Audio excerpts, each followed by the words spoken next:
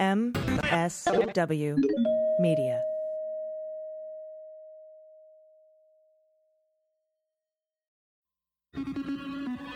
News with swearing. Daily beans, daily beans. Daily beans, daily beans.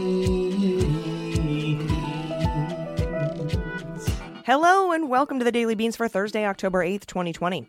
Today, Trump second guesses blackmailing Americans and reverses course on an economic stimulus plan ahead of the election. The Department of Justice admits to adding dates to Peter Strzok and Andy McCabe's FBI notes in the Flynn case. The Second Circuit rules against Trump again in the Mazars tax case subpoena issued by the Manhattan District Attorney.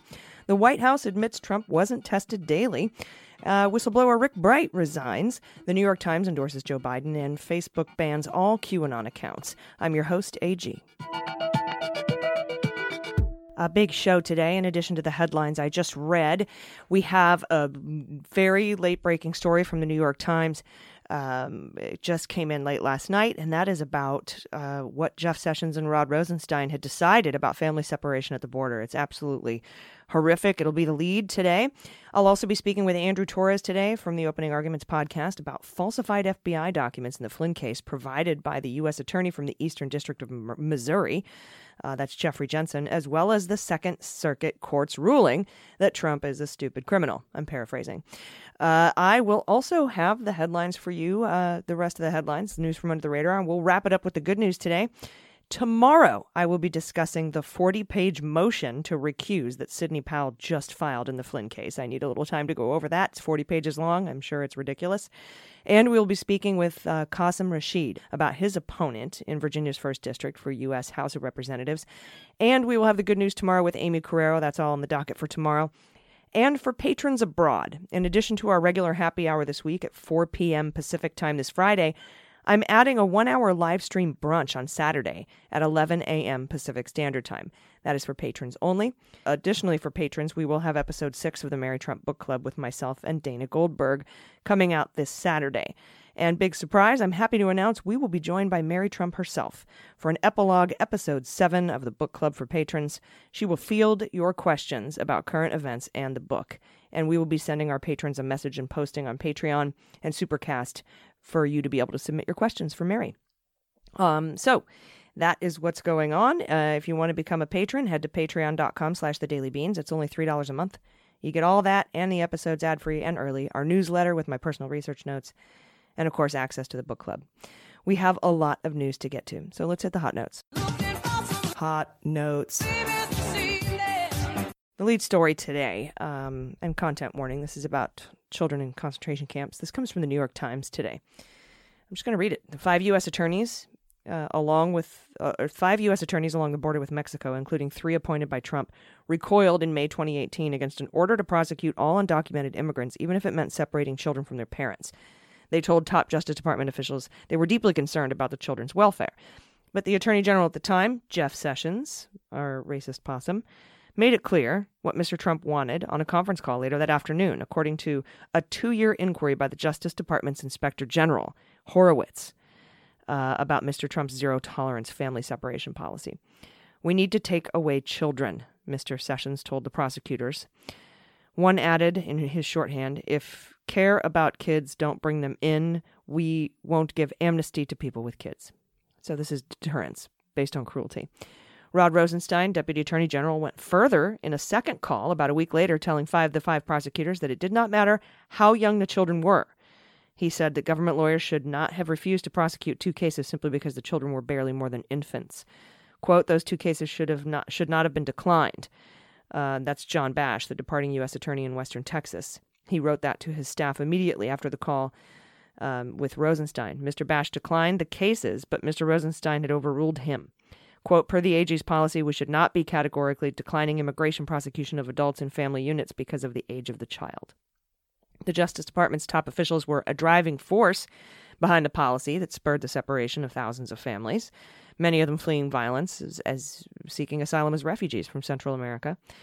And this is according to the draft report of the results of the investigation by Michael Horowitz, Inspector General for Department of Justice. Separation of migrant children from their parents, sometimes for months, was at the heart of Trump administration's assault on immigration. But the fierce backlash when the administration struggled to reunite the children turned into one of the biggest policy debacles of this president's term. Though Mr. Sessions sought to distance himself from the policy, allowing Trump and Homeland Security to largely be blamed, he and other top law enforcement officials understood that zero tolerance meant that migrant families would be separated and wanted that to happen because they believed it would deter future illegal immigration. That's according to the Inspector General. Quote, the department's single-minded focus on increasing prosecutions came at the expense of careful and effective implementation of the policy, especially with regard to prosecution of family unit adults and the resulting child separations. That's from the report. The draft report, citing more than 45 interviews with key officials, emails, and other documents, provides the most complete look at the discussion inside the Justice Department about the family separation policy and how it was developed and pushed and ultimately carried out, with little concern for the children. This article is based on a review, this New York Times article is based on a review of the 86-page draft report and interviews with 3 government officials who read it in recent months and described its conclusions and many of the details in it. The officials who spoke on the condition of anonymity because they had not been authorized to discuss it publicly cautioned that the final report could change. Yeah, no shit. Before publishing the findings, the Inspector General officially typically provides draft copies to the DOJ and leadership and others mentioned in the reports to ensure they're accurate. Horowitz has been preparing to release his report since late summer, according to a person familiar with it, though the process allowing for responses from current and former department officials whose conduct is under scrutiny is likely to delay its release until after the election. Mr. Sessions refused to be interviewed. The report noted Mr. Rosenstein, who is now a lawyer in private practice, defended himself in an interview with investigators in response to questioning about his role. This is according to 2 officials. Rosenstein's former office submitted a 64-page response. Quote, if any United States attorney ever charged a defendant they did not personally believe warranted prosecution, they violated their oath of office. Mr. Rosenstein said in a statement, I never ordered anyone to prosecute a case. So they were just following orders. I see. Gene Hamilton, a top lawyer and ally of Stephen Miller, the architect of the president's assault on immigration, argued in a 32-page response that the Justice Department officials merely took direction from the president. Mr. Hamilton cited an April 3, 2018 meeting with Jeff Sessions, the Homeland Security Secretary at the time, Kirstjen Nielsen, and others, in which the president ranted and was on a tirade demanding as many prosecutions as possible. Hamilton declined to comment for the article, as did Mr. Horowitz's office. Sessions did not respond. Alexa Vance, a spokeswoman for the Justice Department, disputed the draft report and said the Homeland Security Department refers cases for prosecution. Quote, the draft report relied on for this article contains numerous factual errors, she said. While DOJ is responsible for the prosecution of defendants, it had no role in tracking or providing custodial care to the children of defendants. Finally, both the timing and misleading content of this leak raised troubling questions about the motivations. The draft report also documented other revelations that had not previously been known before. Number 1 here, government prosecutors reacted with alarm at the separation of children from their parents during a secret 2017 pilot program along the Mexican border in Texas. Quote, we have now heard of us taking breastfeeding defendants' moms away from their infants. One government prosecutor wrote to his superiors, I did not believe this until I looked at the duty log. Number 2, Border Patrol officers missed serious felony cases because they were stretched too thin by the zero tolerance policy, requiring them to detain and prosecute all of the misdemeanor illegal entry cases. One Texas prosecutor warned top Justice Department officials in 2018 that sex offenders were released as a result. Sex offenders were released because everyone was trying to take these kids away from their parents. Senior Justice Department officials viewed the welfare of the children as the responsibility of other agencies, and their duty is tracking the parents. I just don't see that as a DOJ equity, according to Rosenstein. And he told the Inspector General, it's not our job to take care of these children. The failure to inform the U.S. Marshals Service before announcing the zero-tolerance policy led to serious overcrowding and budget overruns. The marshals were forced to cut back on serving warrants in other cases, saying that when you take away manpower, you can't make a safe arrest. For 2 years, Ms. Nielsen took the brunt of public criticism for separating migrant families because of her decision to refer adults crossing the border illegally with children for prosecution. A day after the president's retreat, Mr. Sessions distanced his department from the decision, telling CBN News, we never really intended to separate children. That was false, according to the draft report, and made clear from the policy's earliest days. In a 5-month test along borders in Texas, Justice Department officials understood and encouraged the separation of children as an expected part of the desire to prosecute all undocumented border crossers. Quote, "It is the hope that this separation will act as a deterrent to parents bringing their children into harsh circumstances that are present when trying to enter the United States illegally." That's from a Border Patrol official on October 28, 2017, to the U.S. Attorney in New Mexico. After the pilot program ended in Texas, the report says Mr. Sessions, Mr. Hamilton, and Mr. Rosenstein all pushed aggressively to expand the practice across the entire border, with help from prosecutors. In a briefing 2 days after Christmas in 2017, top DOJ officials asked Mr. Bash for statistics from the pilot program conducted by his predecessor that could be used to develop, quote, nationwide prosecution guidelines. Mr. Bash, a former White House advisor, did not receive a follow-up request for the information, thinking that the idea had been abandoned, and he did not provide it. By April 2018, Sessions nonetheless moved to enact the zero tolerance policy on the entire border with Mexico. Rosenstein told the Inspector General that Sessions understood what the consequences were. Quote, "The AG's goal was to create a more effective deterrent so that everyone would believe they had a risk of being prosecuted." But the Justice Department still needed to persuade Ms. Nielsen to refer all families for prosecution, which she was resisting. The draft report says a pressure campaign culminated in a May 3rd meeting in which Mr. Sessions insisted that Customs and Border Patrol begin referring all those cases to prosecutors. A note from Mr. Hamilton to Mr. Sessions before the meeting indicated, "You should lead this discussion." Quote, "We vigorously enforce our criminal immigration laws to ensure there are consequences for illegal actions and to deter future illegal immigration," Mr. Sessions planned to say, according to the report. That means an illegal alien should not get a free pass just because he or she crosses the border illegally with a child. When the group voted by show of hands to proceed, Ms. Nielsen's was the only one who kept her hand down. The next day, Ms. Nielsen backed down, signing a memo referring all adults for prosecution and clearing the way for children to be separated. The decision roiled the prosecutors along the border. In Arizona, Elizabeth Strange, the acting U.S. attorney, led a minor rebellion, temporarily declining 6 cases, citing concerns for the children. That prompted a rebuke from top Justice Department officials who demanded to know why would they be declining these cases. Justice Department officials have repeatedly claimed that they thought the adults would be prosecuted and reunited with their children within hours.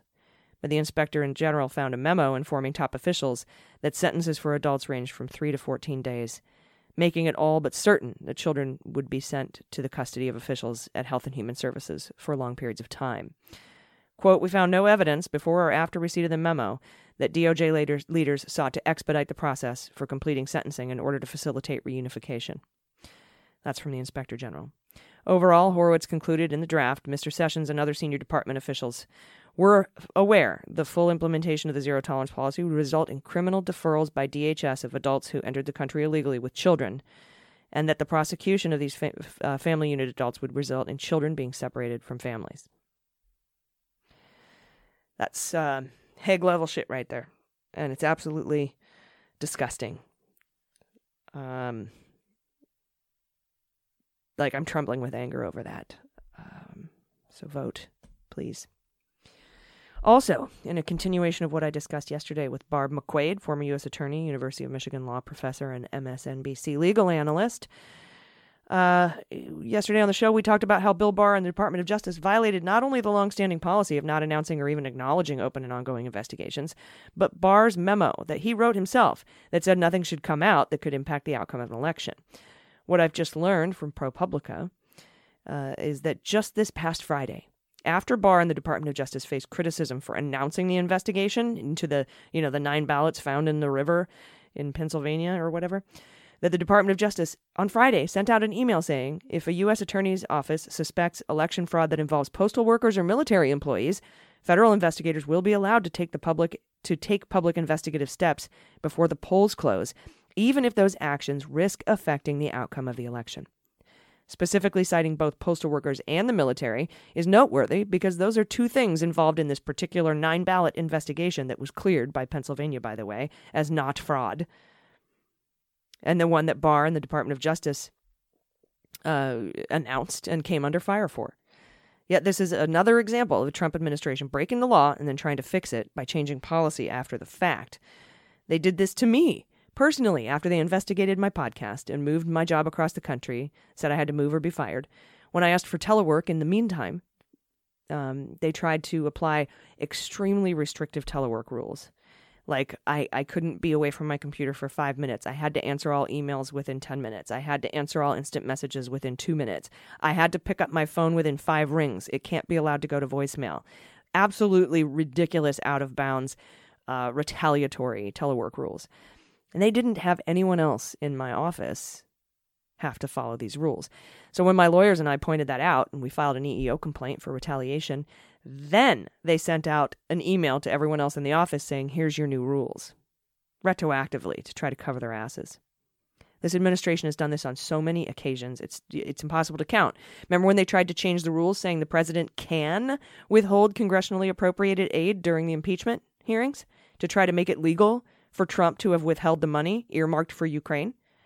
And that was after the GAO found out that he had violated the Impoundment Control Act. That's what they do. They fuck shit up, and then they write rules ex post facto and say, oh, no, we have this rule now. So what he did a month ago that was illegal is totally cool, totally legal and totally cool now. Also, in the news, Trump has decided that blackmailing Americans was a bad idea, and he's reversed course on an economic stimulus plan ahead of the election. As we know, in a series of tweets last night, Trump said he was calling off all negotiations for a stimulus package until after the election, which, if I win, I'll immediately sign. Well, that didn't go over so well. So now he's tweeted that he will sign stimulus stuff, but to fund the airlines, fund the Paycheck Protection Program, and to send $1,200 to everyone. He is out of his mind. As one of my friends said, it seems that Trump on steroids is just Trump on steroids. And after months of crowded events and maskless encounters, a growing number of top government officials, including Trump and their close contacts, have tested positive. The fault for the outbreak lies in no small part with an ill-conceived disease prevention strategy at the White House. From the early days of the pandemic, federal officials have relied too heavily on one company's rapid tests. That's the Abbott company rapid test results, with little or no mechanism to identify and contain cases that fell through the diagnostic cracks. Quote, it seems the White House put all their eggs in one basket, testing. That's from Dr. Megan Ranney, an emergency medicine physician at Brown University. She says, but there's no single strategy, no single thing we can do to be safe. It has to be multimodal. Other health experts noted that the tests deployed by the White House, manufactured by Abbott, were given emergency clearance by the FDA only for people within the first 7 days of symptoms. But they were used incorrectly to screen people who were not showing signs of illness. Such off-label use further compromised a strategy that presumably was designed to keep leading officials safe from the pandemic. The pandemic that's killed 211,000 Americans. Nevertheless, shortly after Abbott's ID Now test received emergency approval in the spring, the White House adopted its rapid screening tool for staff members and visitors who came into close contact with the president. Sometime around the end of August and early September, the White House switched to using the Binax Now, a similarly quick test that hunts for bits of coronavirus protein rather than viral RNA. So, sent out over 1 million tests that you can't use on asymptomatic people and use them on asymptomatic people. Probably the reason there's a huge outbreak in the White House right now. Add that to the fact we learned from the New York Times that Trump was not being tested daily, despite the White House claiming he was. The reasoning behind the lack of testing was unclear, and questions remain about whether he'd been tested before the September 29th presidential debate. Trump announced that he had tested positive for the new coronavirus in the early hours of Friday morning and was rushed to Walter Reed later that day. Though he has since returned to the White House, as we know, his aides continue to test positive for the virus, Stephen Miller being the latest. In all, 14 White House staff members have tested positive. The ousted director of the office involved in developing a coronavirus vaccine has now resigned from his post at the NIH, National Institutes of Health, charging that the Trump administration ignores scientific expertise, overrules public health guidance, and disrespects career scientists. Rick Bright, that's who it is. He filed an extensive whistleblower complaint this spring, alleging that his early warnings about COVID were ignored and that his caution about hydroxychloroquine led to his removal. And he's now exiting the government after being sidelined. Quote, although not allowed at NIH to utilize his expertise in vaccines or therapeutics, Dr. Bright developed a plan to implement a robust national testing infrastructure, which emphasized the critical need to provide screening tests in asymptomatic individuals and to provide services to underserved populations disproportionately impacted by COVID-19. NIH leadership declined to support Dr. Bright's recommendations because of his political considerations. Plain and simple. After having his work suppressed for political reasons, to the detriment of public health and safety, Dr. Bright was sidelined from doing any further work to combat the coronavirus. And that was the last straw, so he's resigned. Also today, the New York Times has endorsed Joe Biden. The headline, Elect Joe Biden, America. That's the New York Times. And also in the news, Facebook said Tuesday it will ban any pages and groups and Instagram accounts representing the conspiracy theory QAnon from its platform. This comes 3 years after the conspiracy theory began. During those years, QAnon people have embraced a number of different contradictory theories, but the basic false beliefs underlying QAnon are claims that a cabal of politicians and A-list celebrities engage in child sex abuse, eat babies, and a deep state effort to undermine Trump. Last year, the FBI office warned that Q adherents are a domestic terrorism threat. Facebook's move will be welcomed by some, but the platform has allowed the conspiracy to grow and spread for 3 years. It's unbelievable. And finally, 2 big stories that are actually the lead stories today. But I wanted to segue into the interview. First, the Department of Justice has admitted to handing over falsified FBI notes written by Peter Strzok and Andy McCabe. And the ruling in the Mazars case in the Second Circuit in favor of the Manhattan District Attorney. And I'll be talking about both of those things with Andrew Torrez from Opening Arguments, along with some Ken Starr porn stuff. That should be interesting. That'll be right after this break, so stay with us. After these messages, we'll be right back. Hey everybody, it's AG. Today's episode of Daily Beans is brought to you by Magic Spoon. Oh my god, it's so delicious. Ever since I was a kid, my favorite food's been cereal. Used to sit in front of the TV on Saturday mornings, eat like a whole box, and then drink the delicious milk. But now, as an adult, I've mostly had to give it up because of all the sugar and carbs. But not anymore. Introducing Magic Spoon. Enter Magic Spoon, a cereal so tasty you will not believe. It's made without the sugar, carbs, and guilt. Truly, Magic Spoon is so good you won't believe it's healthy. And as Forbes magazine says, with cereal that tastes this good and offers so much nutritional value as opposed to, well, none, Magic Spoon may be the future of breakfast. And I agree. Magic Spoon cereals amazingly have 0 sugar, 12 grams of protein, and only 3 net grams of carbs in each serving. It is keto-friendly, gluten-free, grain-free, soy-free, low-carb, high-protein, and GMO-free. And the best part is it's delicious. With 4 amazing flavors, cocoa, fruity, frosted, and blueberry. It tastes incredible. Too good to be true, but it's not. It's real. I've had it. I've put it in my mouth. It's amazing. My favorite flavor right now is blueberry. It is delicious, and then I drink the blueberry milk after, and I can't believe it's guilt-free. I love it. So go to magicspoon.com/dailybeans to grab a variety pack and try all 4 today. Be sure to use our promo code DailyBeans at checkout to get free shipping. Magic Spoon is so confident it is backed with a 100% happiness guarantee. So if you don't like it for any reason, they will refund your money. No risk, no questions asked. That's magicspoon.com/dailybeans. Use the code DailyBeans for free shipping. And we thank Magic Spoon for sponsoring the pod. All right, everybody, welcome back. Joining me for the interview today. And I know we've had some repeat guests this week. We've had Frank Figliuzzi a couple of times. It was necessary. And then, of course, today I'll be talking to, again, my friend, real-life lawyer and co-host of the Opening Arguments podcast, Andrew Torrez, because holy shit, bro. How are you, first of all? Well, I am substantially better than I was when I woke up this morning. And today is my birthday. So I choose to view this as the Second Circuit sending me a present. So how are you? I'm wonderful. Thank you very much. It seems to be a good news style day. First of all, we had the Department of Justice Hair on Fire National Security press conference where they said they indicted a couple of ISIS terrorists, and that the FBI is currently working diligently and to investigate all problems and issues going on with ISIS abroad.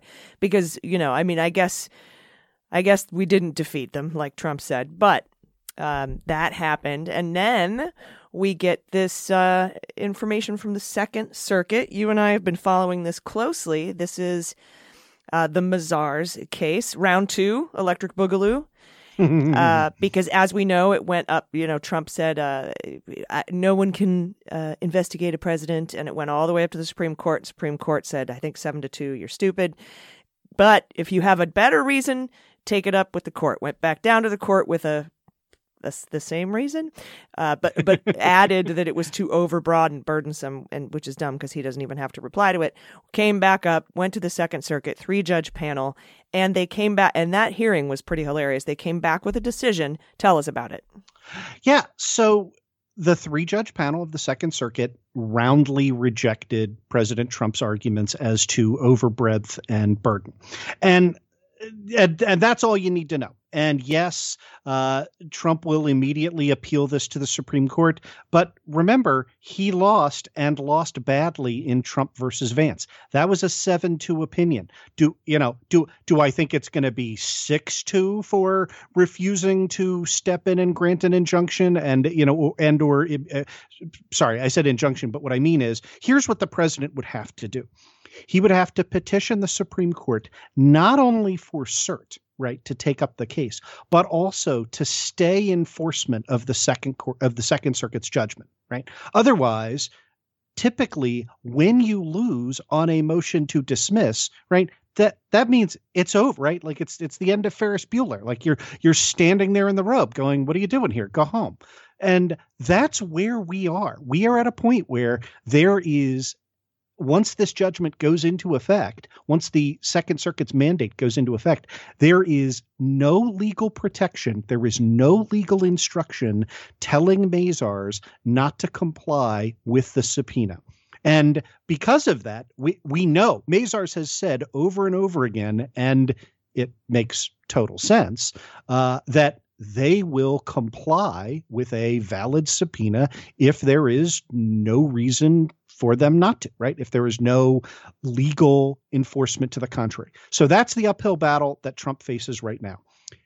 How we got here is, I don't want to strain myself, patting myself on the back, but you might recall you and I had an interview after the Vance and Mazars decisions came out. And I said to you, I think the grand jury in New York will get Trump's tax returns before the election. And I said, I didn't put 100% probability on it, but I said, everybody is saying, oh no, this is going to push it all past the election. And I said, well, it's plausible to me that they could get it before the election. And this is another step in that direction. Is it plausible that they could still run out the clock? Yeah, that's still on the table. But everybody who said doom and gloom, I was right and you were wrong. Well, I think, though, that in the last case, Vance agreed to stay the enforcement until the appeals expire, which would include SCOTUS. Am I reading that wrong? So I think, but only on an agreed upon expedited schedule. Was that only for Second Circuit? It seems to me like it would include the SCOTUS appeal. I read that as including only the appeals as of right to the Second Circuit, right? As you know, as your listeners know, you do not have an appeal as of right to the Supreme Court. You can petition for certiorari, but I don't know if that is the case. Then I would expect a statement coming out of Vance's office today, right? To clarify that is the case, because the Supreme Court is still on the 90-day actually they are still on the 150-day extended deadline to petition for cert because of COVID, which would be there's no way that he agreed to extend it by 6 months, like that 5 months, I guess I should say, like that seems preposterous to me, but officials have done preposterous things before, so let's keep an eye out for that. But secondly, again, remember there are two components to this, right? Like there is the appeal, right? But there was also the effect of the Second Circuit's judgment. And reading this opinion, it does not say, like, the mandate has not yet issued. The mandate is what directs the court to act, right? The opinion is the written explanation for what's going on, right? And so the conclusion says, we affirm the district court's judgment dismissing the Second Amendment complaint with prejudice, and enforcement of the subpoena is provisionally stayed as specified herein. And I'm going to talk about that interim stay, which comes right before that.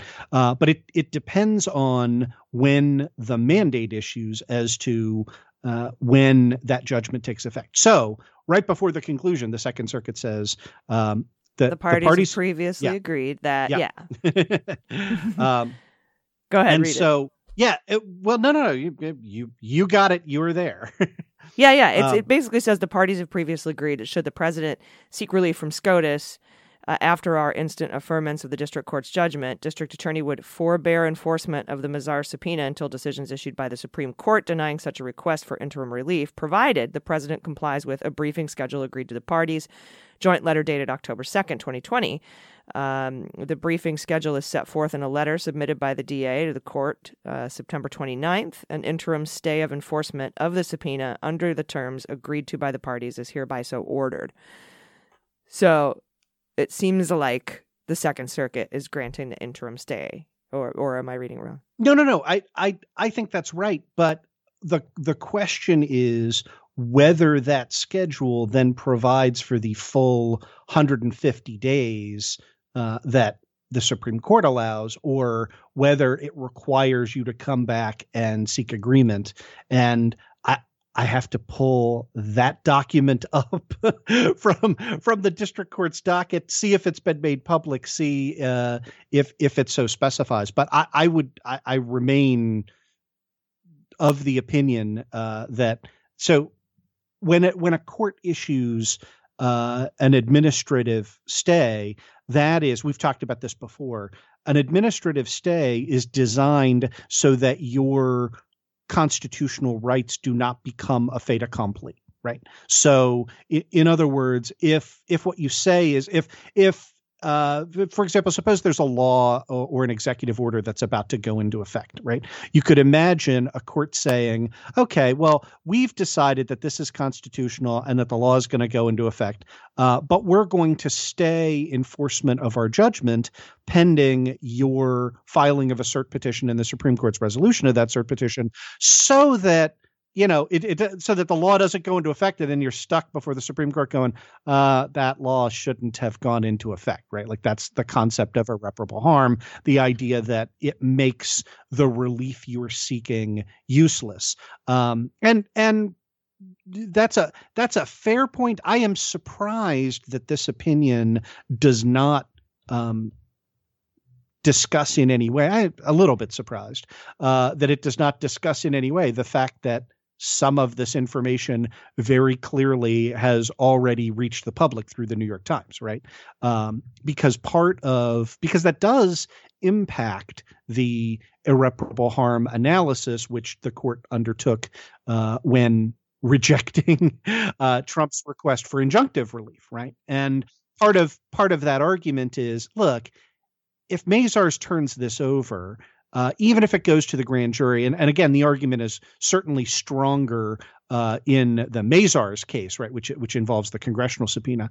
The argument is, yeah, we get it. Congress is supposed to keep this confidential, but they're not going to. It will reach the public, and you can't put the genie back in the bottle. And I never say, let's be fair to the president.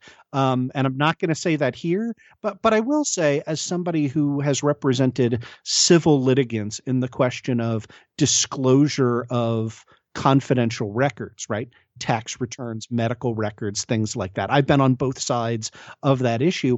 I have some sympathy for the argument that says, yeah, like once those documents have been released, they're out in the wild. And if a later court says, well, maybe you shouldn't have released those, then, the harm has been done and cannot be undone.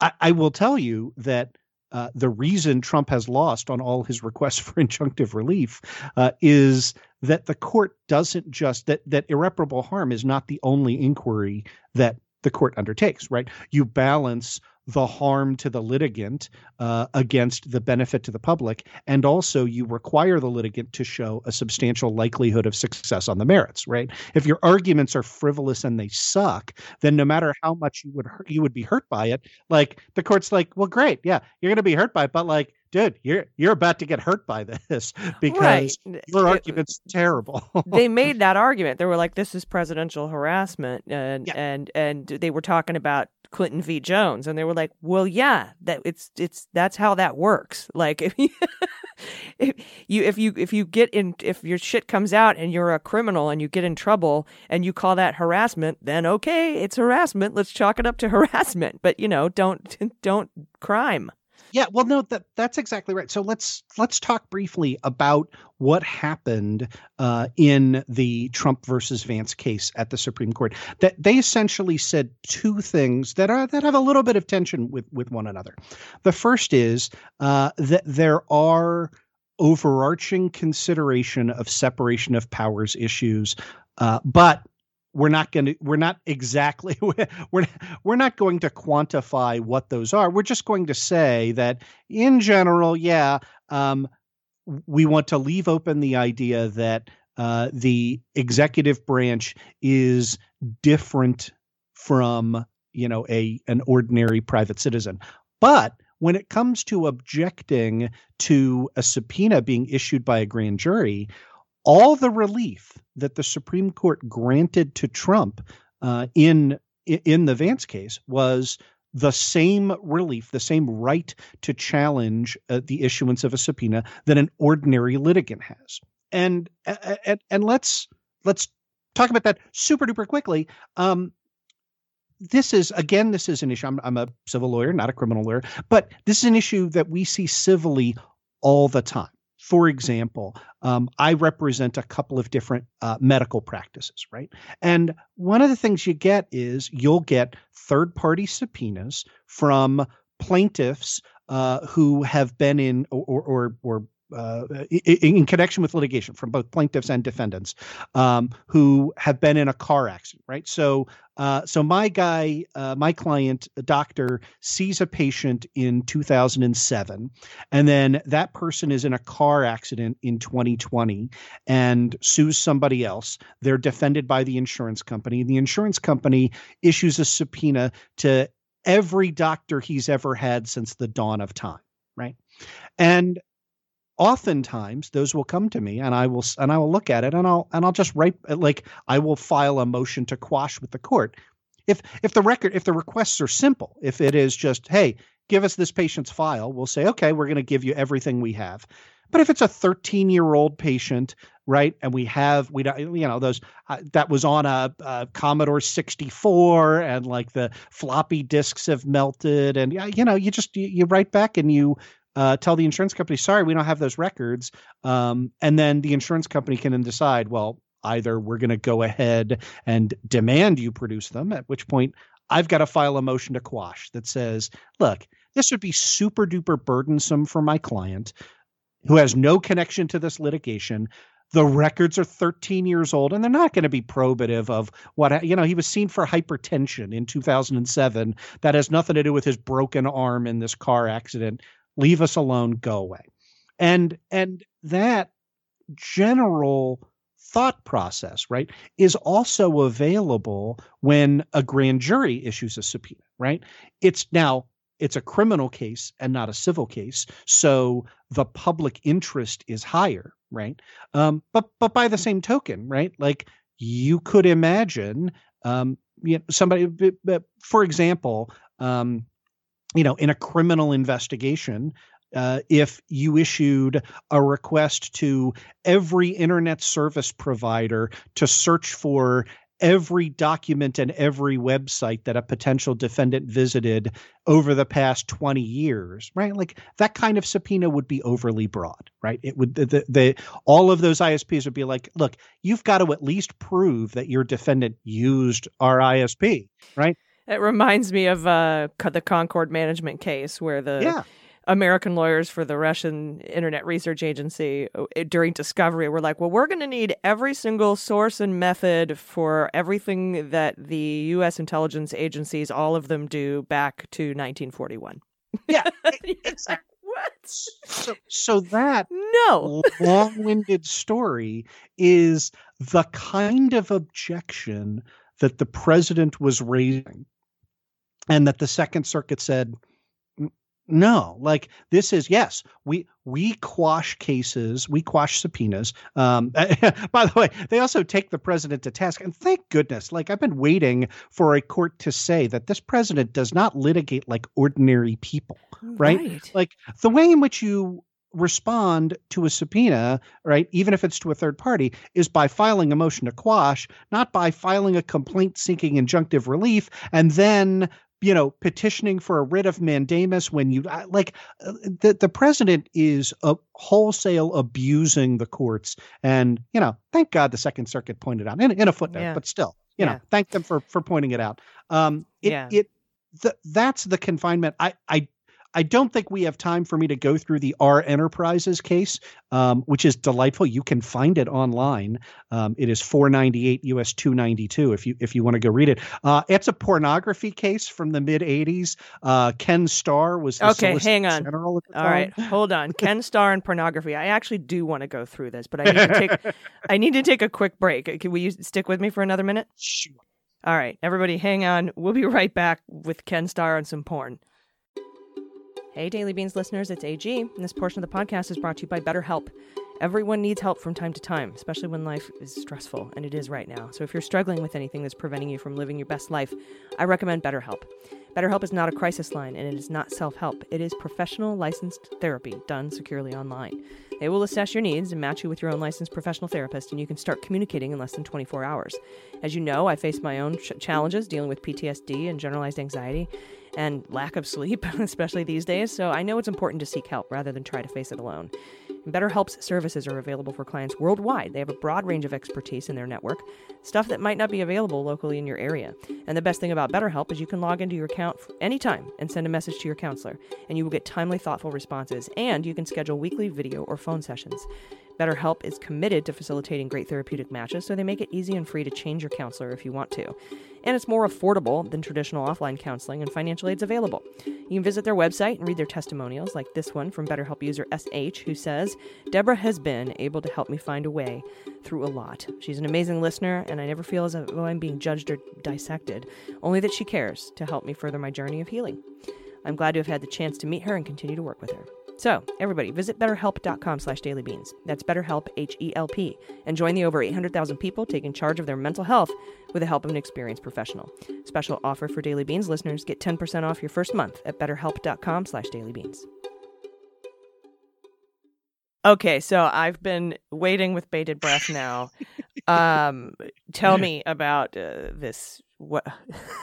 I am not aware of this case. So, those listeners who were substantially younger than you and I may not remember that in the 1980s, the Reagan administration, everybody connected to it, was engaged in a nationwide freak out over porn. It seems very odd. The People versus Larry Flint is a perfect example of this. Exactly right. And so you think of all the crazy stuff Trump has had his DOJ do. Like the Reagan DOJ was out there prosecuting adult bookstores that would ship, quote, obscene material across state lines, which would then become a federal crime. And obscene material meant, videotapes and magazines of the sort that would not even be a tab in Pornhub today, right? And so that's what this case is involved. This case involved three companies. Lead one is called R Enterprises. They were owned by a pornographer named Martin Rothstein, right? And Rothstein shipped videotapes, pornographic videotapes, through the mails, through two seedy little adult shops in Virginia. And that was all a setup designed to get him to violate the interstate transportation of obscene materials. And so the grand jury was investigating that. And so what happened was the grand jury issued a bunch of subpoenas to try and figure out who this pornographer was and what he was doing. And so they sent to, remember, the crime is shipping from New York, which is where our enterprises was located, into Virginia. They sent a request for business records to a New York distributor, right, at one of the like old Times Square kind of shops that sold our enterprise products. And Martin Rothstein and the New York distributor called Model Magazine Distributors Inc. moved to quash, right? They said, look, this can't possibly be relevant. This is so overbroad because, quote, the grand jury subpoena sought a variety of corporate books and records and copies of 193 videotapes that Model had shipped to retailers in the Eastern District of Virginia.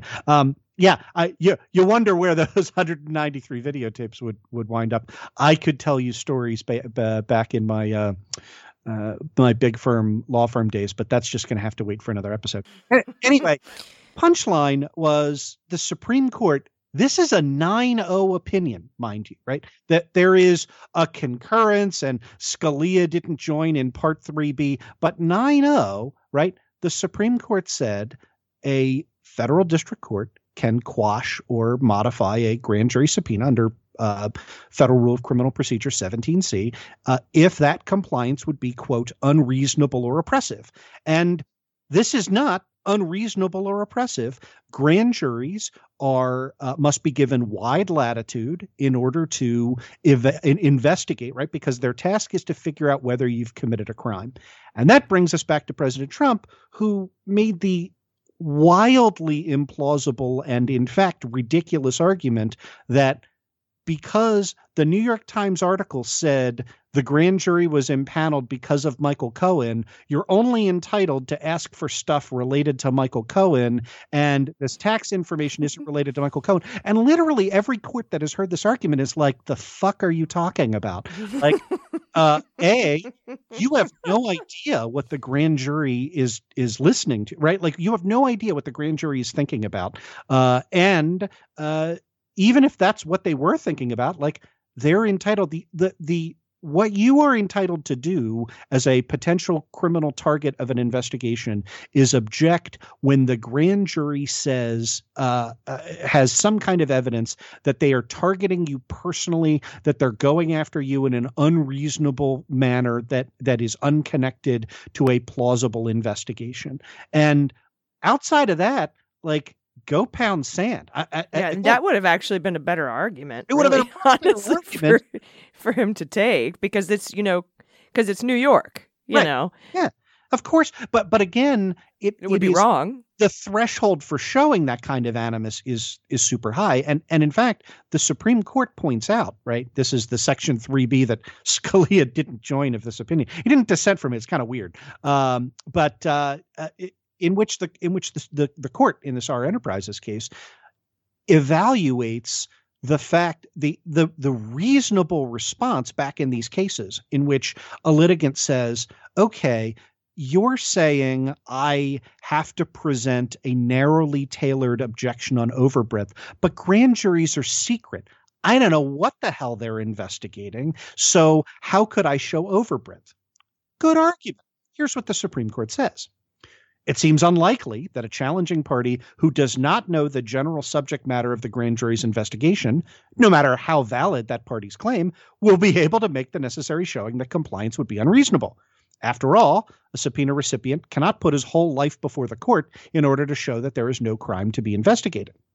Fair. So, consequently, a court may be justified in a case where unreasonableness is alleged in requiring the government to reveal, and then I'm just going to bracket in camera, that is, just to the judge, the general subject of the grand jury's investigation before requiring the challenging party to carry its burden of persuasion. So in other words, the law has for 35 years taken that into account and said, look, if this is a close case and you think they are engaged in a totally ridiculous fishing expedition, then point that out. Point out that double bind, and we as the court have the authority to require the prosecutors to put in an in-camera hearing that is confidentially just to the court, what the subject matter is, and then the court can decide what to do based on that, right? Can give you specific guidance, or could look at it and be like, okay, well, now we know what it's about.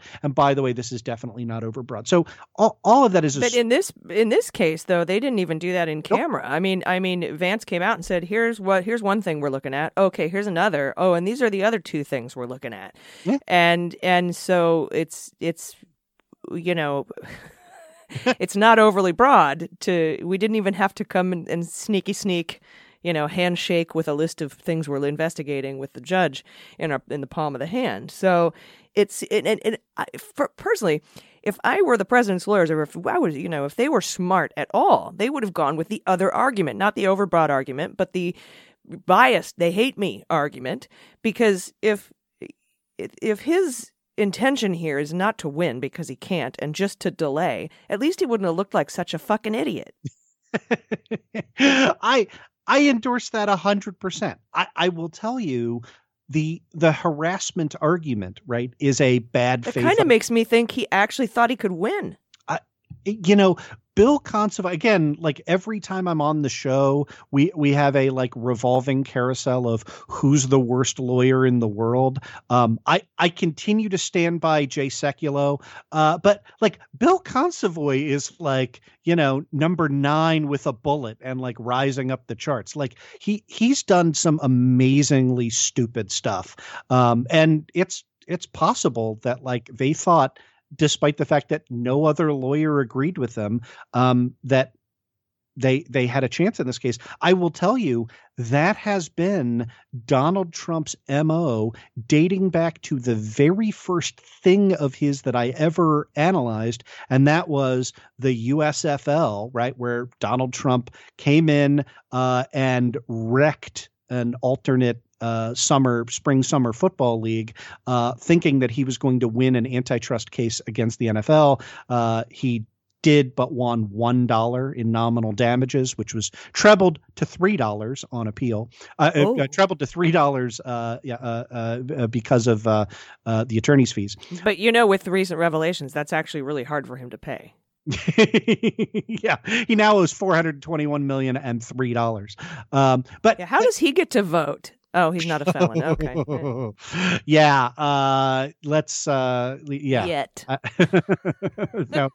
But yeah, like in that case, every lawyer on the planet was telling him, don't bring this case in New York in front of a jury full of Jets and Giants fans. Why not bring that in Baltimore, where the NFL team was moved out under cover of darkness in the middle of the night, and they hated the NFL. But Trump had his pocket lawyers who were yes men who told him what he wanted to hear. And was this 98, 99? Oh, no, this was 80, 85, 86. When they took the Colts out. Exactly. I was thinking the Cleveland Browns, Baltimore, but they no. Yeah, we were bad guys in that. This was that's a different show. We are going to do sports talk on our next episode of the Daily Sports with AG. That was an excellent KBBL. Morning all day, every day. Weather. Summer's over. Gates. It's no longer hot dog season. Back to the action. I love coming on your show. Oh, I appreciate that. One last question before I let you go here. Speaking of abuse of the court here with Trump, do you think he'll go en banc just for a little extra delay, or is that a stupid bad idea? Let me pull up the details of the briefing schedule and get back to you on that. Okay. Because it will depend on that precise language. And again, you and I are reacting, within an hour of the opinion coming down. So I want to go back and look at that document. All right. You text me and let me know. Finally, before you get out of here, I just want your top line take on what the Department of Justice filed today in the Flynn case, admitting that they, accidentally changed or added dates to the FBI, official FBI notes of Peter Strzok and Andy McCabe, They say what happened was we're super sorry about this, but what happened was, in the Eastern District. Yeah, in the Eastern District of Missouri. Here's what we did. See, we were just sort of guesstimating what dates those notes were took. We put them on there with sticky notes, and we forgot to take them off when we made copies to submit in an official court filing. So I'm going to say a couple of things to this. The first is the attachment showing the documents with the altered dates was provided by Norm Eisen in connection, it directly submitted to court. You can, and that has been made public. I think we even linked it in one of our show notes. So you can find that. You can look at the documents. As somebody who grew up as a little baby lawyer in a gigantic law firm, having to prepare filings and get them out the door by midnight, I've Xeroxed an awful lot of stuff that has, tags and Post-it notes or whatever. Just look at the documents. That does not appear to be credible. You do not see any of the telltale signs of, the little ridge. Sticky notes. Right? Like those, even on good copiers, tell my age, I said Xeroxed, even on good copiers, those things show up, right? So that's kind of point one. Seems like they're full of shit. Point two, who the fuck cares? You submitted them to a court as real. Well, again, look, you're right. Like I'm inclined, like I typically want to come down on the side of like, let's not infer anything beyond like lawyer administrative incompetence. Cause you get kind of down to the wire and you do things like forget to check pagination or a sentence is duplicated or, the page numbers are off or what, like that sort of stuff happens. This is not a million document case. Right? No, and these dates aren't inadvertent. They're trying to expand the date range to include that Biden knew when he did not. Yeah, correct. There is no reason to think that would have been inadvertent. And I will point out, Norm Eisen, kind of my exact opposite, right? I should say, interest of full disclosure, former partner of mine. We were partners at Zuckerman Spader together. He is sober, measured, reflective, scholarly, not the kind of person that would come on and tell porn jokes on your show. And when Norm Eisen files a piece of paper that says, looks like the government has forged documents in this case, that's different than me saying, Trump is a big lying sack of shit. Like we all know that. Courts take notice when a staid conservative, small c, by temperament conservative lawyer says that. And then when that turns out to be 100% accurate. So, and especially with Gleason's, when we listened to the Flynn hearing, Gleason was like, these inconsequential tidbits unearthed every other week. It's like playing whack-a-mole. These administrative tidbits. It's ridiculous, and here we are now learning that they were falsified. Though I don't know if you dug into the right wing's alternative universe responding to that oral argument, but the vitriol that they have piled on Judge Gleason, somebody with 200 years of public service and right of center, right? Like, I mean, not a crazy leftist. It was, I think, illustrative of just how effective he was in making points like that to Judge Sullivan. And again, everybody knows where my bias is. To the best of my ability in just evaluating Gleason as a lawyer and an interlocutor,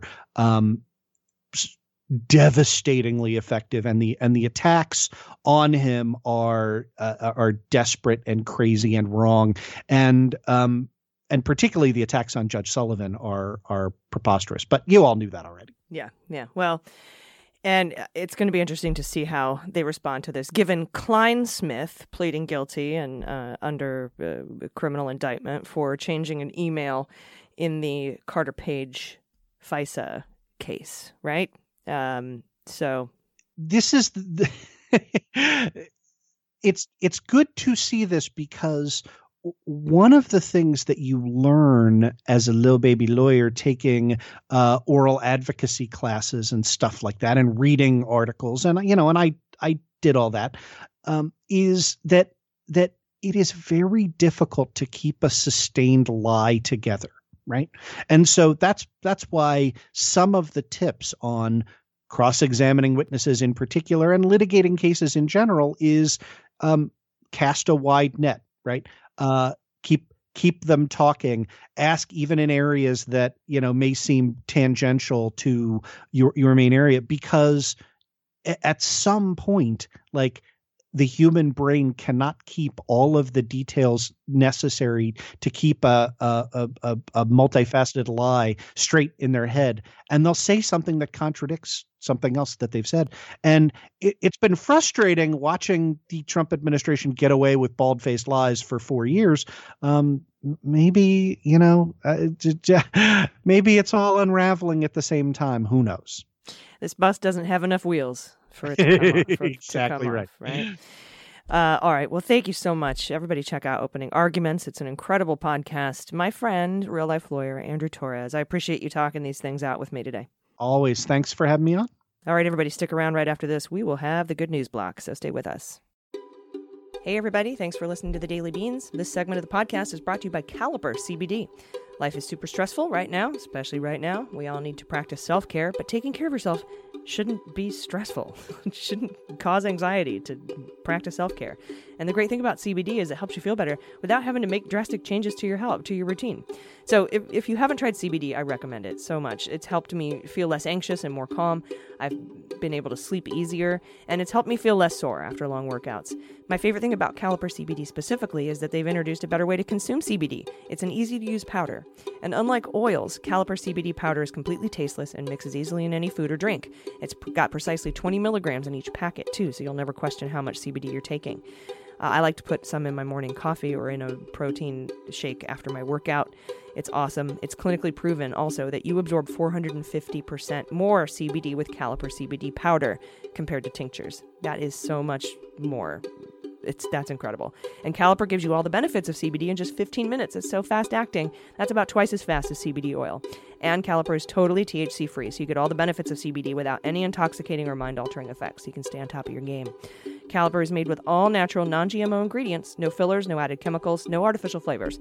So take care of yourself, but also make it easy to do that with Caliper CBD. Get 20% off your first order when you use promo code DailyBeans at trycaliper.com/dailybeans. You can try Caliper CBD risk-free for 30 days, and if you don't love it, they will give you a full refund. So that's trycaliper.com/dailybeans, and don't forget promo code DailyBeans for 20% off your first order.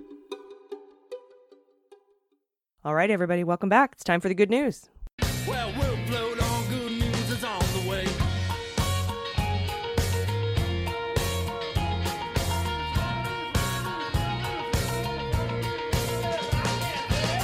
Thank you so much for submitting your good news stories. I'm so glad we've made it to the good news portion of this show. It's been a lot of bad news today. And it's not going to slow down. Like I said, it's not going to slow down. So if you have good news stories you want to share, personal or political, or if you have a correction or a quarantine confession, all you got to do is go to dailybeanspod.com and click contact and send that in. You will see the little drop-down menu and you can pick what you want to send it. Quarantine confession, correction, good news story. It's all right there. It's easy to do. That's dailybeanspod.com. First up from OMG, I'm so excited I cannot contain myself. Someone help my cat. That's the name there. Pronouns she and her. She says, I just got a call offering me a new job. I cannot even describe how ecstatic I am. For the past 15 months, I have worked in a law office full of Trumplicans who not only have taken the not taken the COVID seriously, even after 3 of us support staff catching it, and an extraordinarily hostile paralegal, I have been in hell. I'm going to be getting a small pay raise, $1 an hour. But what's making me the most excited is that it's going to be full-time work from home. Yay, no more exposure to COVID idiots. And the health insurance benefits are amazing. Just because you ladies are fucking essential, I'm attaching pics of the house cats for you to get all oogly over because AG loves the pet pics. Go ahead and add them to the newsletter. Thank you. Oh, it's a gray kitty. Oh, Gail, it looks like Grayskull. Look at the baby. That looks like a boy. That looks like it's got a boy face. I don't know, though. We don't know how he identifies. Next up, from Annie, pronouns she and her. I've been listening since the kitchen table days. I love the Daily Beans. I used to listen at night, but always fell asleep.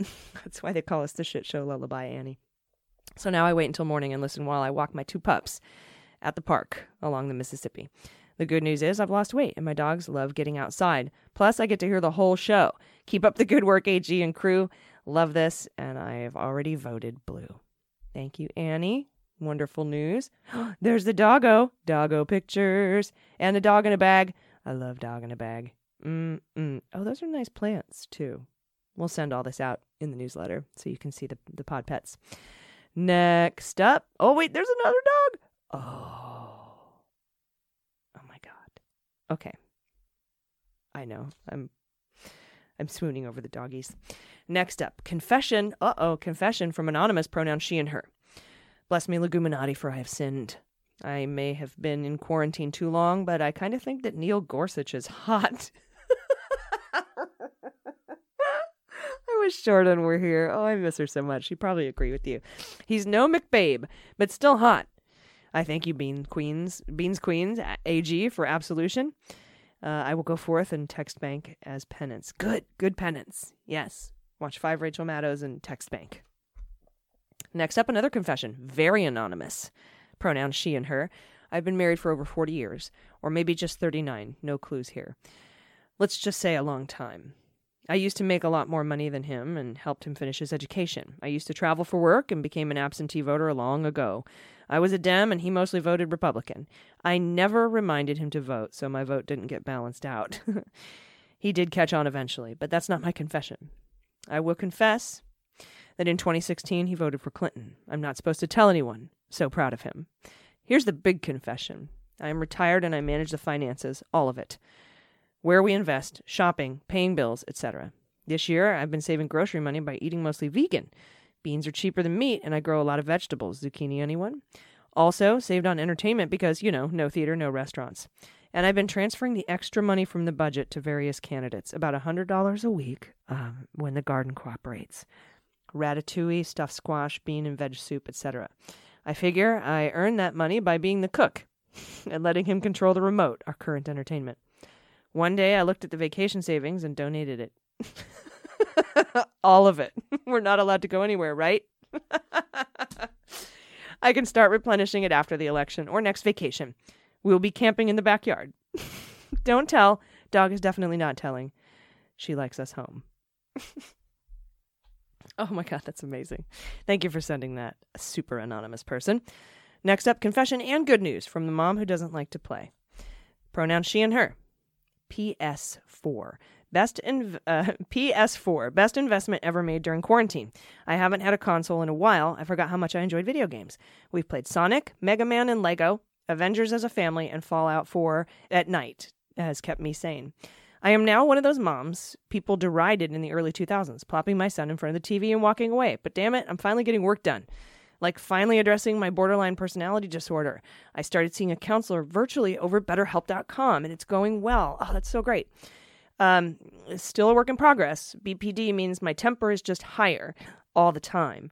I'm constantly fighting my intense perspective and strong emotions, and sometimes it's too much. I gave more than one snarky fuck you very much. My coordinator lectured me. I told him to shove it. And now I'm writing postcards to voters. Thank you. Thank you very much for that. I love this. Thank you so much. And I'm glad it's going well with BetterHelp. Next up, from Anonymous, pronouns she and her. Like to bring up 2 things. 1, the woman who confessed about her big toenails last week should file them into big points, and then she could be like a raptor. Number 2, I am immunocompromised, and I haven't been out of the house but 5 times since February. I've been having a horrid time with my mental health for a while now. I'm bipolar, trending towards depression, and the depression has consumed me for a year or so. I'm disabled because of the mental and physical health as well. I live with my parents, and my mom has been really emphatic about me staying home, and she's right. Anyway, the depression is getting a tad better. Not much, but a titch. I found y'all around January, and I have to thank you for being a lighthouse in the darkness. I have very few lighthouses, but you talk about politics like I do, although I swear more. And you make me laugh, and that's rare. Anyway, you and the happy hours have been a lighthouse, and that is my good news. I love you guys, and although I miss Jordan dearly, I'm loving Amy and Dana. Thank you, AG, for being my emotional support pundit. Love ya. Here's my beautiful podcat, Stan Lee. He's hovering over me in bed trying to get treats. He is a handsome boy. Let's see. Oh, he is hovering. That's a hovering cat. Oh, he's so adorable. Oh, thank you, Anonymous. I appreciate that. And thank you for being there for me. You really... One day I'll tell y'all, maybe in the book, about how bad it got and how y'all saved me. So thank you. And again, we'll be back tomorrow. It's going to be a big show. And then, of course, we have the happy hour at 4 for patrons on Friday. And then we have a happy hour brunch that we're adding for our overseas friends. And that's at 11 Pacific time on Saturday. So thank you all. Thank you all for writing in. Send your good news stories to dailybeanspod.com and click contact. I really appreciate it. Until tomorrow, please take care of yourselves, take care of each other, take care of the planet, and take care of your mental health. I've been AG, and them's the beans.